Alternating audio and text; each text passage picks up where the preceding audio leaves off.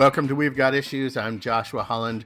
This week, we're going to speak with journalist Molly Minta from Mississippi Today about one young conservative's experience taking the only critical race theory class in the state, which is offered at the University of Mississippi School of Law.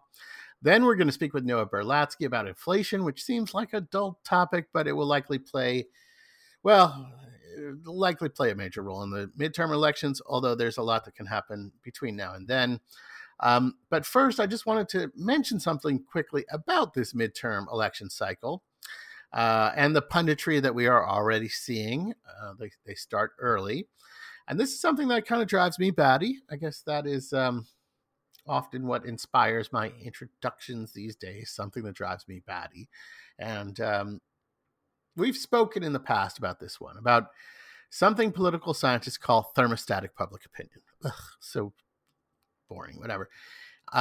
It's a model of how political preferences swing back and forth when it comes to like government activism and government spending. And basically, to simplify, the idea of thermostatic public opinion is that the public is a thermostat. And when things get too hot with the government, they want to cool things off. And when things get too cool, they want to heat things up. So in a nutshell, when Republicans come into power, they talk about cutting everything. We're going to cut Social Security, Medicare, this and that. And the public is like, wait a second, we want more social spending. Don't cut everything in response. And then when Democrats get into power, they propose new programs, build back better and this and that. And the public becomes wary of government intervention. So thermostatic. And like I said, this is simplified, right? It's like many models. It's simple. There's other stuff going on. Voters who identify with the party in power, that is to say, the party that controls the White House, they get a little complacent. They figure, okay, my guys got this. We're in charge, so we can kind of sit back a little bit. The party that is not in power feels threatened, and that motivates them. So they're like, oh man, I got to go out and get rid of, let's go Brandon, right?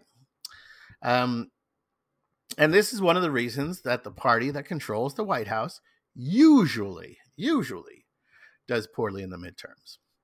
And there was a political scientist, and I don't recall who it was offhand, but he put it even more simply. He said that parties get punished for doing stuff.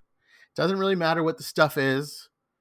They get active, they get in control, they get in charge, and they do stuff. And then people are like, oh, we don't like you because you did stuff. Various people.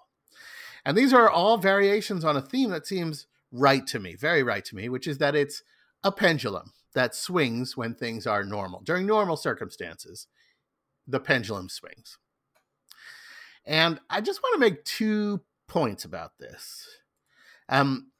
First, this way of viewing politics is, if I'm frank, kind of boring, right? It's mechanical. It is certainly anathema to pundits and punditry, because pundits want to tell you that this party lost because they miscalculated, right? They underestimated public passions about this or that. Or they moved too far to the left, or they moved too far to the right, or they chose bad candidates, or that party won because of their brilliant strategy or because of messaging or whatever. And to be clear, I'm not saying that candidates and strategy and messaging and all of that stuff don't matter at all, but they matter. They kind of matter at the margins, right? They aren't necessarily driving the bus during normal times. And I think that you should keep this in mind as we approach the midterm season. Most of what you read, most analyses of the political lay of the land do not factor in thermostatic public opinion, because there's little room for punditry when you acknowledge the reality of thermostatic public opinion, right? And so most of the stuff that you read and most analyses of the political lay of the land are bullshit. And God, I've made this point in many election cycles. I know.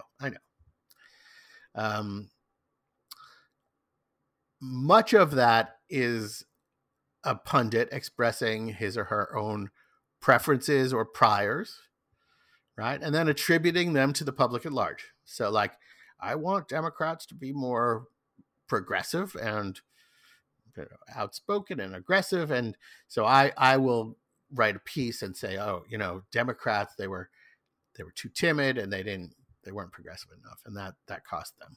Or the other way. And the other way is obviously more common, that they move too far to the left or defund the police, blah, blah, blah. But there's something else going on here that I just want to comment on, which is that thermostatic public opinion isn't like a guarantee of anything, right? There are exceptions of the kind of midterm tendency for the party in power to lose. Democrats won the midterms after Republicans impeached Bill Clinton for lying about sex, for example, the 1998 midterms. And that impeachment was very unpopular. Most of us have, after all, let's face it, lied about sex at one point or another, right? And then George W. Bush's party won the 2002 midterms following the 9/11 attacks. So I guess that was like 14 months after the 9/11 attack, something like that. Now, I do not think it is a sure thing that the Republicans are going to win this fall. But if the elections were held now, they would. They almost certainly would, according to the polls. And this is not even 2 years after the former president attempted a coup d'etat and incited his supporters to engage in a violent insurrection at the Capitol. And that attempted coup is ongoing, as we've said many times on the show. It's ongoing. It's not over. And so, I believe that there's this massive disconnect. This should be a midterms like 2002, right? We didn't think things were normal 14 months after 9/11. And I do not think we should be seeing politics as normal now, right? A poll released this week found that the share of respondents who blame Donald Trump for the insurgency of dunces has actually declined in the past year. So people have a powerful bias towards normalcy. The media have a bias towards normalcy. And the fact that we are talking about this election season like it is normal, for me, is a real failure. It's a failure of the political press and a failure of the Democratic Party and its surrogates to consistently stay on offense and to stick to a message. It's a failure to connect Republicans writ large with Trumpism, right? There's this whole tendency within the Democratic leadership, at least, to say, oh, Trump was an aberration. He wasn't reflective of the fine tradition of the Republican Party. That's not helping them, right? There's just no way that this midterm cycle should rest on normal politics. There's no way that the Republican Party, which is still fighting internally over 2020, should be able to make like critical race theory or mask mandates, which enjoy pretty broad support, or whatever inflation we're going to talk about, salient midterm issues. Right. And I don't know if they will be able to, because we're going to have a lot is going to happen between now and November. We're going to have public hearings about January 6th. Who knows? Indictments may come down. I don't know. But the fight for pluralistic democracy that is currently underway in this country should be front and center and not like an afterthought. And these other issues are secondary. They really are. Anyway, I needed to get that off my chest. If you're wondering why I've been so burned out, as regular listeners know that I have been, all of that is a big part of it. It really is. And now that I have gotten that off my chest, let's move on with the show. We'll take a quick break and be right back with Molly Minta. Stay tuned.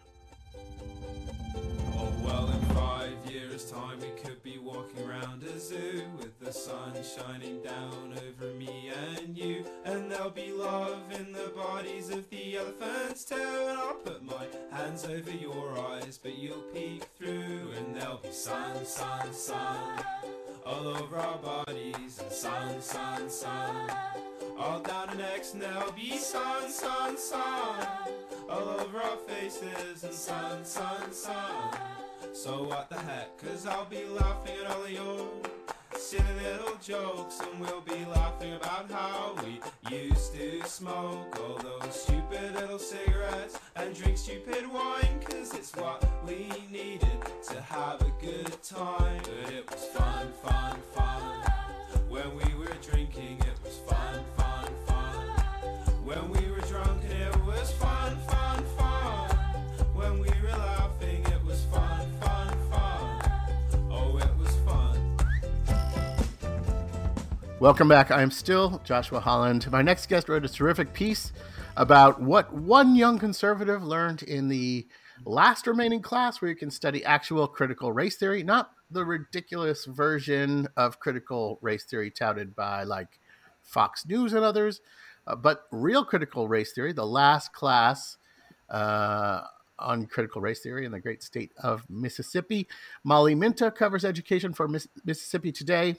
Also for Open Campus Media. The piece I want to talk to her about this week was published by Mississippi Today, and you can check it out at Mississippi Today, one word, and then .org, not .com. Molly Minta, welcome to We've Got Issues.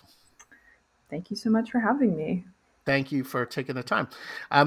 So in one sense, Brittany Murphy, this young student who you wrote about at the University of Mississippi Law School, is not someone you might expect to take the last critical race theory course in Mississippi, and certainly not someone who you would expect to find it edifying, really edifying. Yeah. Tell us a little bit about her background. Sure. So two things here. I believe this class, I believe that University of Mississippi started offering it in 2020. So it's sort of interesting. It's kind of a newer course, which I think sort of makes sense when you think about how critical race theory is. It was developed in the 80s, but it's kind of still an unusual class in most law schools. So it makes sense that it's maybe like kind of now in the last few years at University of Mississippi Law School being taught. But so Brittany, she kind of has, I found her background really fascinating. So she's from like a town in Rankin County, Mississippi, which is one of several communities around the city of Jackson that kind of boomed in population shortly after Brown versus Board of Education. So it's very much a white flight community. You can see that reflected in the politics of Rankin County. It's one of the most like consistently votes Republican in all of Mississippi, which of course is already pretty Republican. And Brittany, she was in her high school chapter of Teenage Republicans for Mississippi. She interned for one of our Republican governors. Her parents voted for Donald Trump. She had voted for Donald Trump, and still kind of, even now in law school, her friends are mostly like fellow white Republicans. So yeah, she's definitely has a background you wouldn't expect for someone to take. Now, what made her sign up for Law 743, Critical Race Theory, and how did her friends and family react to that news that she was like diving into this course that they had probably heard a lot of misinformation about? Yeah. So I think part of it is Brittany, I think when you write articles like this, part of it, you learn someone's whole life story and you have to figure out like, what should I include? But Brittany she'd spent a couple of years in Wyoming and had kind of been introduced to how other people view Mississippi. And this is not something we included in the article.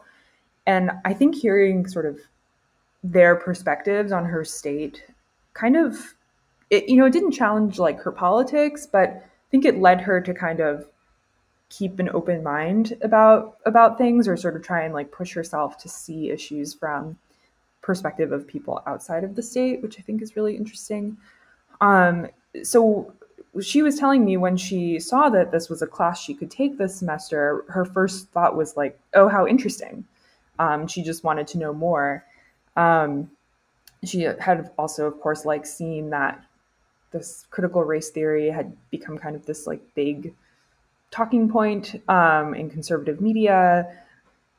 So I think it was sort of a confluence of like she's kind of just become a very naturally curious person, and it has been a big issue.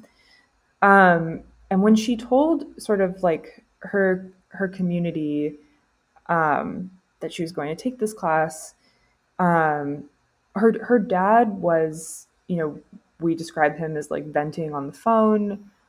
He called critical race theory the most ridiculous concept. And some of her classmates were sort of like genuinely concerned for her, telling her like, you need to be careful because you might say the wrong thing in this class and you could get canceled for that. It's really interesting, the perception that's out there. Tell us some of the things that she learned when she took the class and how that experience contrasted with the kind of view of her friends and her family and her circles, what they had heard about critical race theory. Yeah, sure. So I think what her circles had largely heard is just sort of what you hear, on Fox News, or kind of how like Christopher Rufo describes critical race theories as sort of, divisive, communist, Marxist. It just sort of, it exists purely to make white people feel guilty about. Right. Yeah. Right. And Brittany, going into the class, she had this perspective of, I just want to learn what this actually is about. One thing that was particularly helpful for her was that the professor in the first day of class had sort of given this disclaimer, if you will, to the class, telling them it's important to, like that we're gonna discuss really like challenging material. If you're coming from a conservative background or a liberal background, critical race theory challenges conceptions across the political spectrum. And this class, it's okay if you don't understand something. This class is supposed to be a space where we're going to work through the material together. And I think like hearing that helped Brittany going in. And sort of what she learned is like, by and large, critical race theory, it's simply a legal framework. It's an analytical framework for how to look at how the like American legal system has impacted racial minorities. Sorry, I just got a Slack notification. Okay. And yeah, so like one of the first assignments they did in class was they read Brown versus Board of Education, and they also read Derek Bell, who's sort of like credited as the founder of critical race theory, his sort of arguments about how in some ways you can view school desegregation as like a failure and actually harmful to Black communities. And I think that was like, Brittany said to me multiple times, like, I was just so surprised, like we barely even said the word white the first couple of days of class. Like she was just surprised, like how little emphasis there was on actually looking at, like making white people guilty, responsibility or individual actions of white people, and how it really is focused on like looking at this legal system and deconstructing it. Yeah. And so Brittany ended up writing a letter to Mississippi state legislators who were working on one of these. We've spoke about this in a previous show, these vague and sloppily drafted anti-CRT bills. These bills are famously like, they don't say exactly what CRT is. And the idea is either to appeal to a conservative base and do fundraising, or to create a kind of chilling atmosphere in how teachers approach history. The letter, you don't say that it fell on deaf ears, but it's implied. Then towards the end of your piece, you write, and I quote, "The younger generation in Mississippi is more perceptive than conservatives tend to give them credit for," Murphy said. You quoted her. Children will always be able to see how racism organizes society, even if their teachers are banned from talking about it. Murphy grew up seeing it. Critical race theory just gave her a way of talking about it. Good writing, by the way. Until I got to that paragraph, I thought Murphy was like a uniquely independent young person from the reddest area of a very red state. But I wonder, is that my own prejudice talking? Like, how big is the generational gap on these issues down in your neck of the woods? That's a great question. So, some context. I'm originally from Florida. I'm from like the part of Florida that's not really the deep south, like Orlando sprawl. Not So the I'm Panhandle. not the Panhandle. That's Mississippi. The Panhandle's Mississippi, Yeah, basically, right? East Mississippi. totally. Yeah, Or East Alabama, I guess. But yeah. yeah. So I've been reporting in Mississippi for a year. So I don't, I'm still like every day trying to gain more knowledge about this state.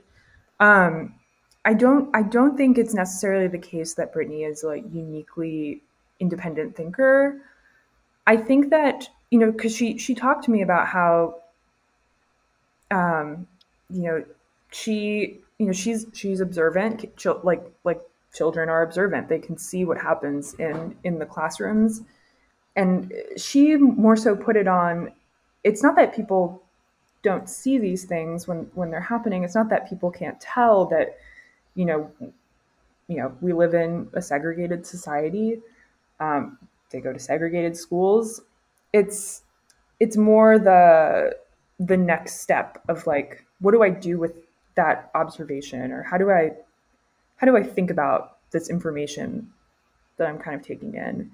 And she Yeah. talked about how like part her, you know, she feels like other people, other conservatives, they don't take that next step because they don't want to feel white guilt. They genuinely, we talk about how critical race theory, like, it doesn't actually teach you to feel white guilt. That's not what the goal is in any sense. But I think, when you've grown up in a conservative, sorry, I may want to restart that. Like, I think it's more like, you still, when you're learning about these things, there's still an emotional response, I think, for a lot of white people, is what Brittany was sort of trying to tell me. She even talked about, like, and we didn't include this in the article, but she's really curious to learn about affirmative action in this class because it's an issue where she feels like she really strongly agrees with Republicans. And she uh, doesn't, she's trying to kind of grapple with, like, I know factually affirmative action, we need it. It's important for society. But, like, emotionally, I feel like if I was able to do it coming from a public school, if I was able to get into college, why do other people need that help? And she was trying to Right. say, like, I know that emotional impulse is wrong, and I need to try and, like, figure out how do I square the circle of all these different conflicting thoughts. So, yeah, I think to go to kind of your question, it's not that she is uniquely observant. I think that she's just, you know, uh, willing to kind of confront those really difficult questions. And she's certainly not alone. There are a lot of young people in Mississippi, moderate conservative young people, who also feel that way. Yeah. Um, I've spent a lot of time in the South and hanging around Southerners, and I found that in some ways the stereotypes that we hold up north are sometimes they're accurate, but a lot of times they're just really wildly off. Let me ask you this, and let me know if you're uncomfortable.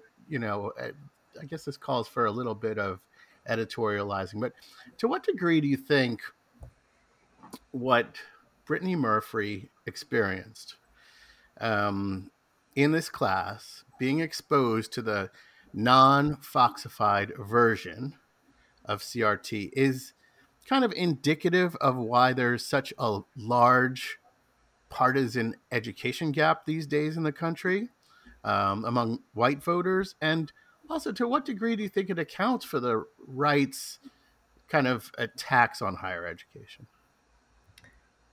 I'm not sure I fully understand the question. Yeah, I don't think I fully understand the question. So, I mean, Murphy went into this class and she underwent, it seems, a transformation, right? Like the way she thought about these issues was significantly changed. Yeah. Um, and there's a lot of data that shows that education, for second, post what do you call it, tertiary education, um, Right. college educated whites have a tendency, again, this is according to the research, to have lower degrees of what political scientists and sociologists call racial grievance, right? Mm. Um, do you think that this is a story that kind of shows why that is? Because there's the relationship between going to college and harboring less racial grievance. There's two theories of this, right? One is that it's self-selective. The people who are less likely to harbor those grievances go to college. And the other is that it is a treatment effect, that going to college and being exposed to other ideas and other people makes you less likely to harbor racial grievance and also to believe Yeah. in racial stereotypes. Hmm. I'm just, it doesn't even have to be a question. I can just make a Yeah. comment. I don't know to what extent I can really answer that, um, because like I said, I've been on this beat for a year. I'm still learning, but I guess I'm curious. Like, and maybe I would love to know your thoughts. Like, to what extent class plays a factor in that. I feel like I can imagine if you go to college, if you're a white person, you go to college, and it leads you to getting, a high paying job. You Whereas if you never have the opportunity to go to college, you're a poorer white person. um, I can imagine like class probably, like the way that higher education leads to more wealth in a person's life probably refracts that a little bit, but I guess I'm curious to hear your thoughts. Yeah, I mean, one of the things that I think we've kind of gotten a better grasp on in recent years is the way economics and status are complementary but different. So, you know, what a college education does is it helps you economically, but it also helps your status, your perceived status. And the lack of perceived status is something that it appears drives hostility towards others, to other groups, more so than lack of money in your pocket, right? So there's this idea of like status anxiety, the idea that white people feel that they're being displaced. It's not so much that they're being displaced from a job, but from their perch at the Right. top of a social hierarchy. So Right. it's interesting stuff. So there was a place, you mentioned Chris Rufo. Before I let you go, I just want to step back for a moment and kind of get back to something you were just talking about, how Brittany Murphy kind of interprets the way that CRT has been received in her community versus the way others have. So you mentioned Chris Rufo, and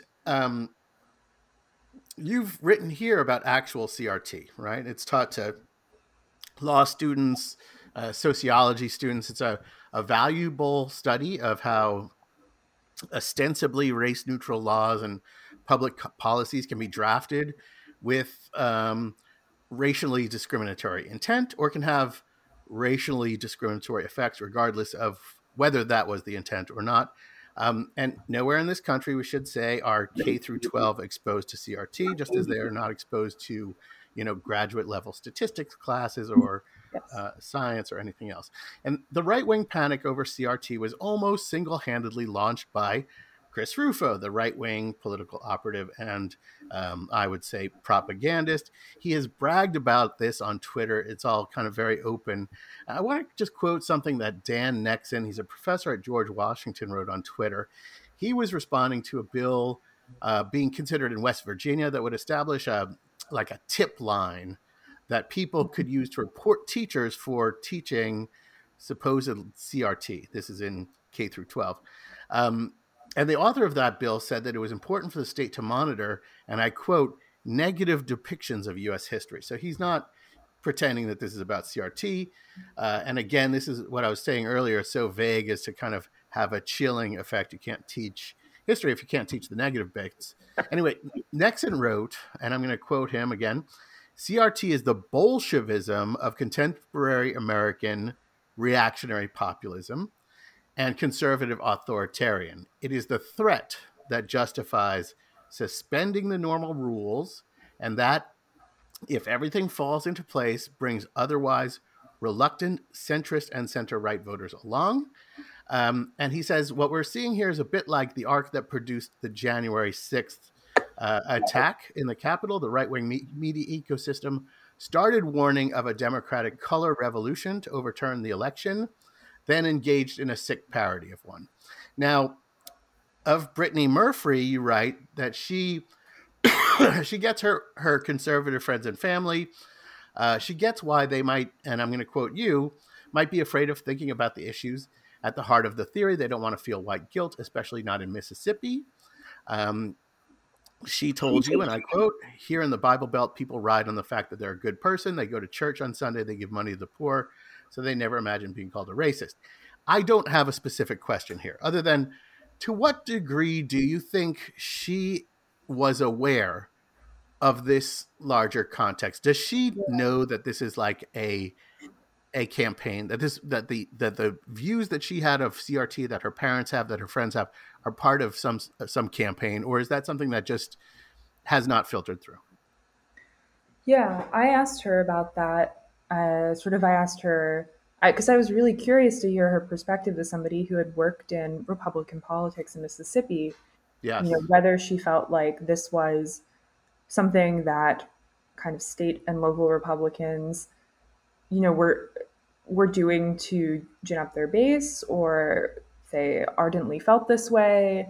Like I was curious how she thought of critical race theory as a political issue.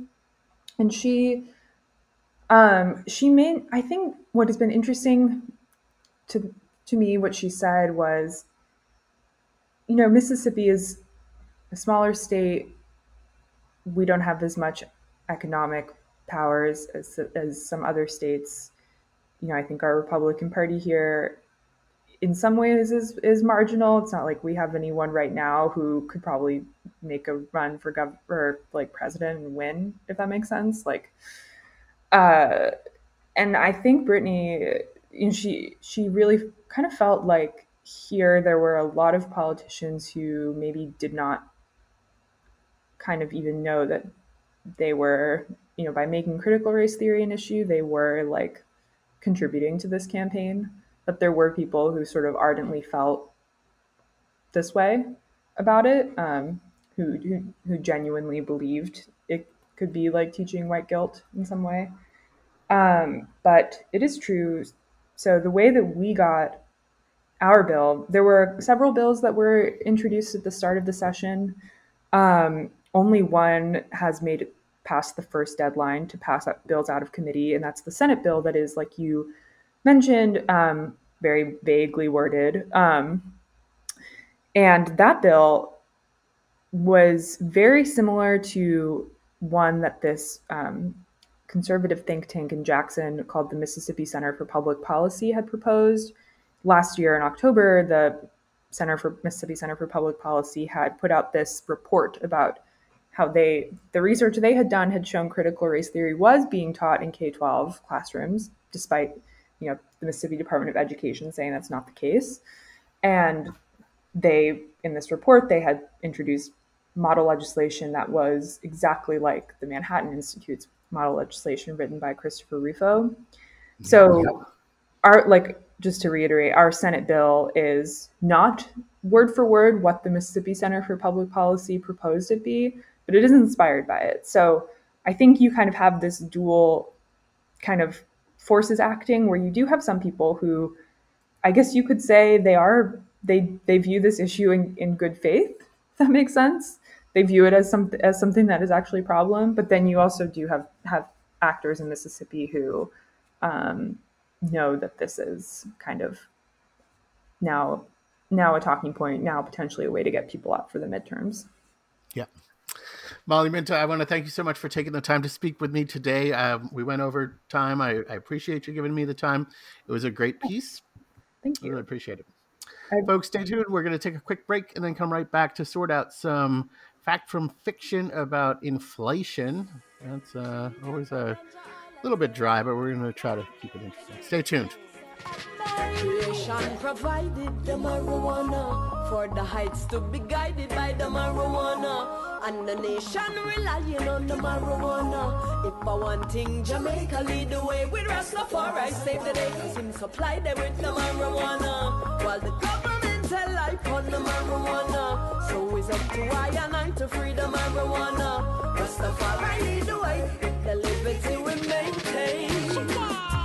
For years they persecute, I send police to hunt and kill, raid and burn up for farming, and send the youths them go to jail. No hypocrisy presenting itself as good business practice. When the former colonizers want to meet with Rastafari to work out logistics, when creation provided the marijuana for the heights to be guided by the marijuana, and the nation relying on the marijuana. If I want things Jamaica lead the way with Rastafari, save the day, cause him supply them with the marijuana, while the government tell life on the marijuana. So it's up to I and I to free the marijuana. Rastafari lead the way, with the liberty we maintain.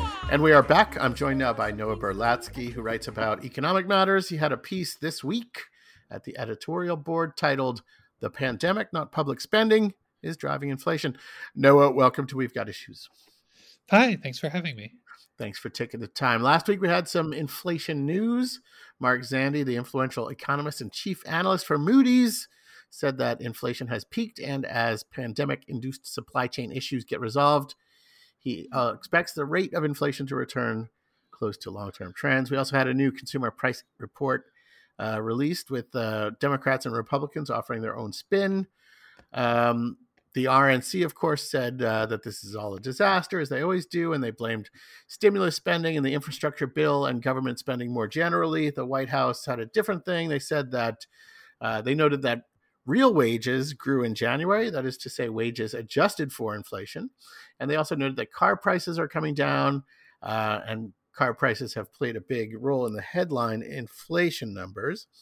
And then, of course, West Virginia Senator and King of America Joe Manchin, who is not the sharpest tool in the shed, said, "I told you so," in response to all of this. We don't really know what he's talking about. Noah, what is really driving inflation? Well, I mean, there's probably various factors, but I mean, like, the biggest thing is that there's a huge pandemic, and there was a huge pandemic spike, and that has meant that there's, people are out of work, or people can't go into work because they're sick, so there's not enough workers, and that affects supply, and that affects the ability to, meet supply. And when there's not enough supply, prices go up. So, yeah, are there other ways in which the pandemic directly causes inflation besides workers being out sick? Well, it creates this huge amount of uncertainty in production. So, people are unsure how much to produce. That can create bottlenecks. Things are also shut down to prevent people from getting sick. So that affects production. It just kind of disrupts the entire economy, and that can create inflationary pressures. Yeah. Now, prices go up when demand grows faster than or outstrips supply of whatever that thing may be. It's a fairly straightforward relationship. In your piece, you talk about the supply side of that equation. Just anecdotally, I ended up 2020, let's say, or began 2021. Let's say by the time I got my vaccination, right? I had a lot of pent up demand. I hadn't spent any money for a while. I cooked all my own meals. I had mixed my own cocktails. I didn't go to see any music. I didn't go to the movies. I didn't take a trip anywhere. So I ended up with kind of a fat bank account, and I also had needs for like clothes and stuff like that. And I'm trying to make up for this lost year with some. I'm a scuba diver, making some trips. So I have to think that pent up demand and increased savings rates, because we did see that average savings rates, the pandemic affected people unequally. A lot of people were hurt very badly financially. The rich made a ton of money. And then a lot of people in the middle kind of banked money because they weren't spending it the same way.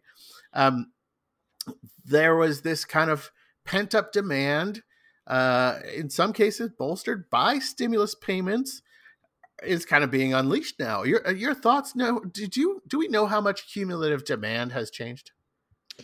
I'm not sure we do, though. I think that there's also,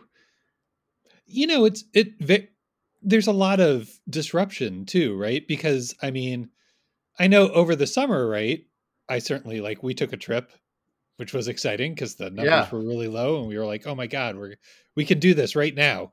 So we did, and I'm sure that that was the case for other people too. That they'd put off trips, they'd put off spending, and then Omicron hits, and everybody has to readjust what they're thinking and how that's going to affect them, and supply gets reduced again.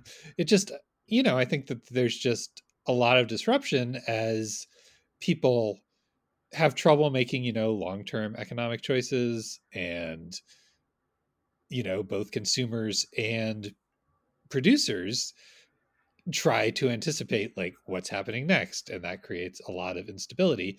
I think that stimulus payments meant that people have more cash. I mean, like the economy is kind of in that sense that people are relatively well off. There are jobs, those are all important in terms of, and that's what the stimulus was intended to do, right? And so that's good. But when you have people feeling like they have more money, and then you have these big fluctuations in supply, it can create inflation.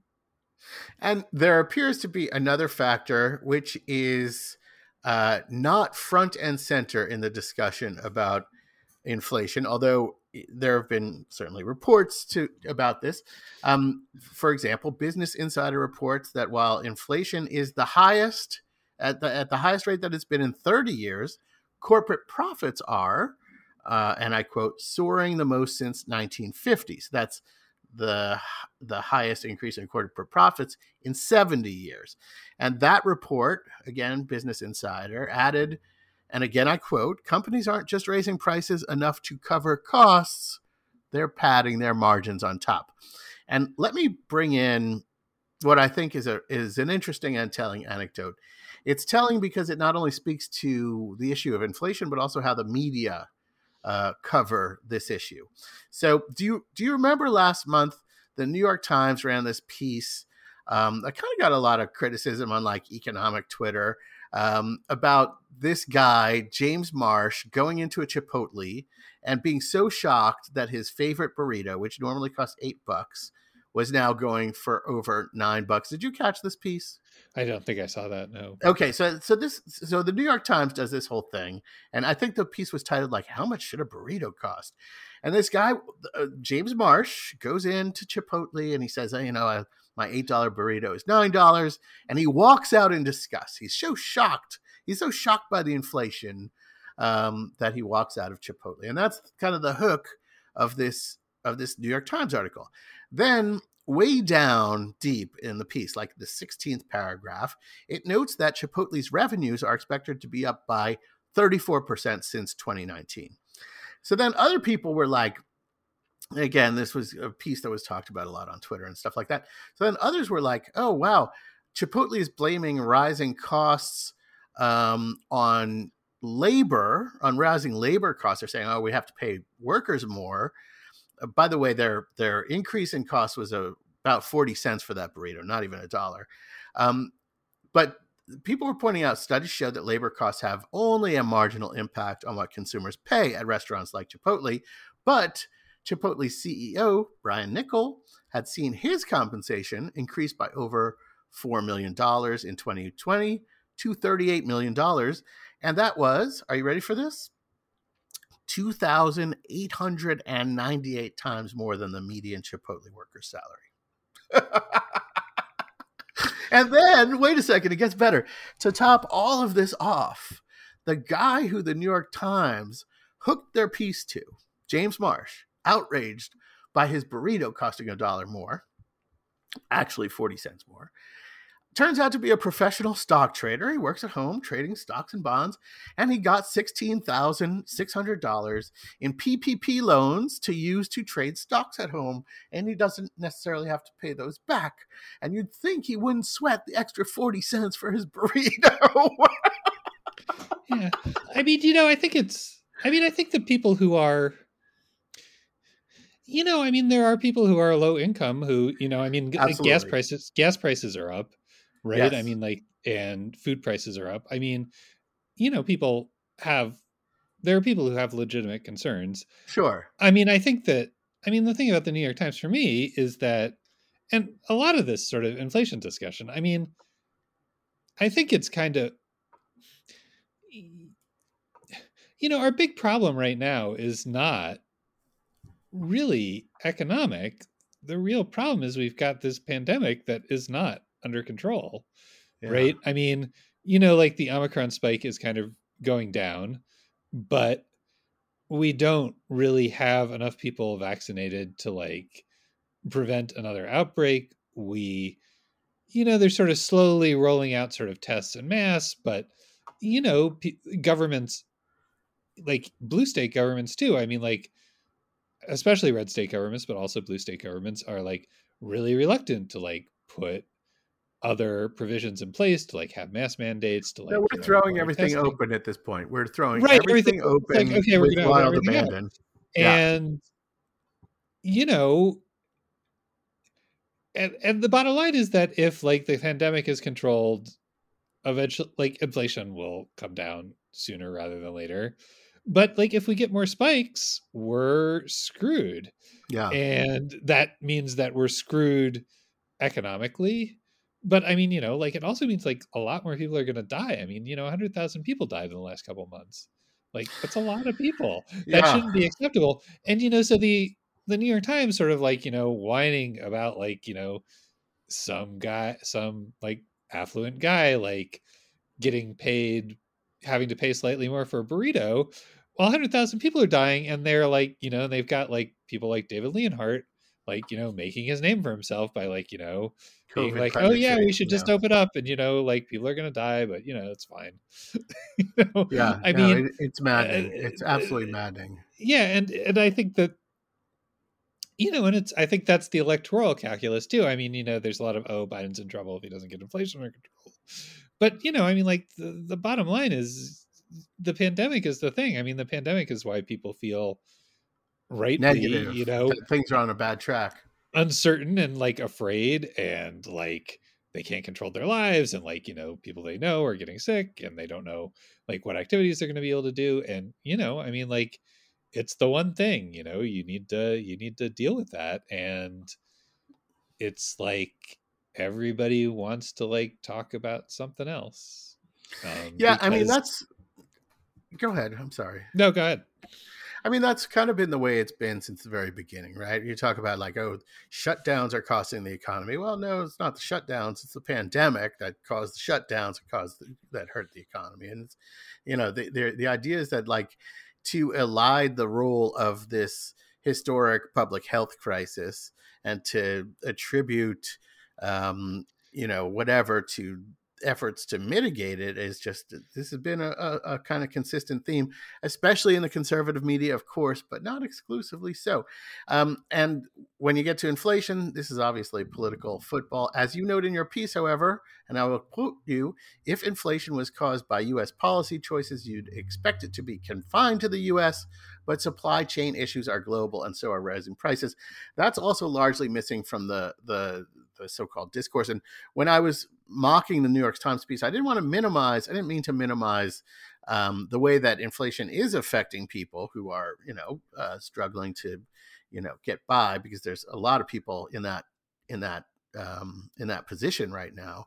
But that the the context seems to be missing. A lot of the context, including price gouging by companies that are using inflation to justify padding their bottom lines, and that's something that we rarely talk about.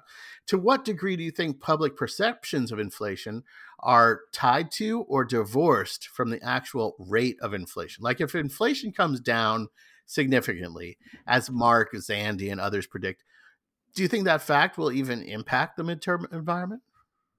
Oh, sure. I mean, I think that if, people's memory, for political anything is, very short. Yeah. If, if like gas prices plummet between now and November, it won't be an issue. I mean, Republicans may still talk about it, and that may fire up partisans, but it's not gonna be, people aren't gonna be saying, my life sucks because the gas prices, right. And that won't be. And I mean, it's this, and even more with COVID, if we don't have any more outbreaks between now and November, and if rates go down to what they were like over the summer, right?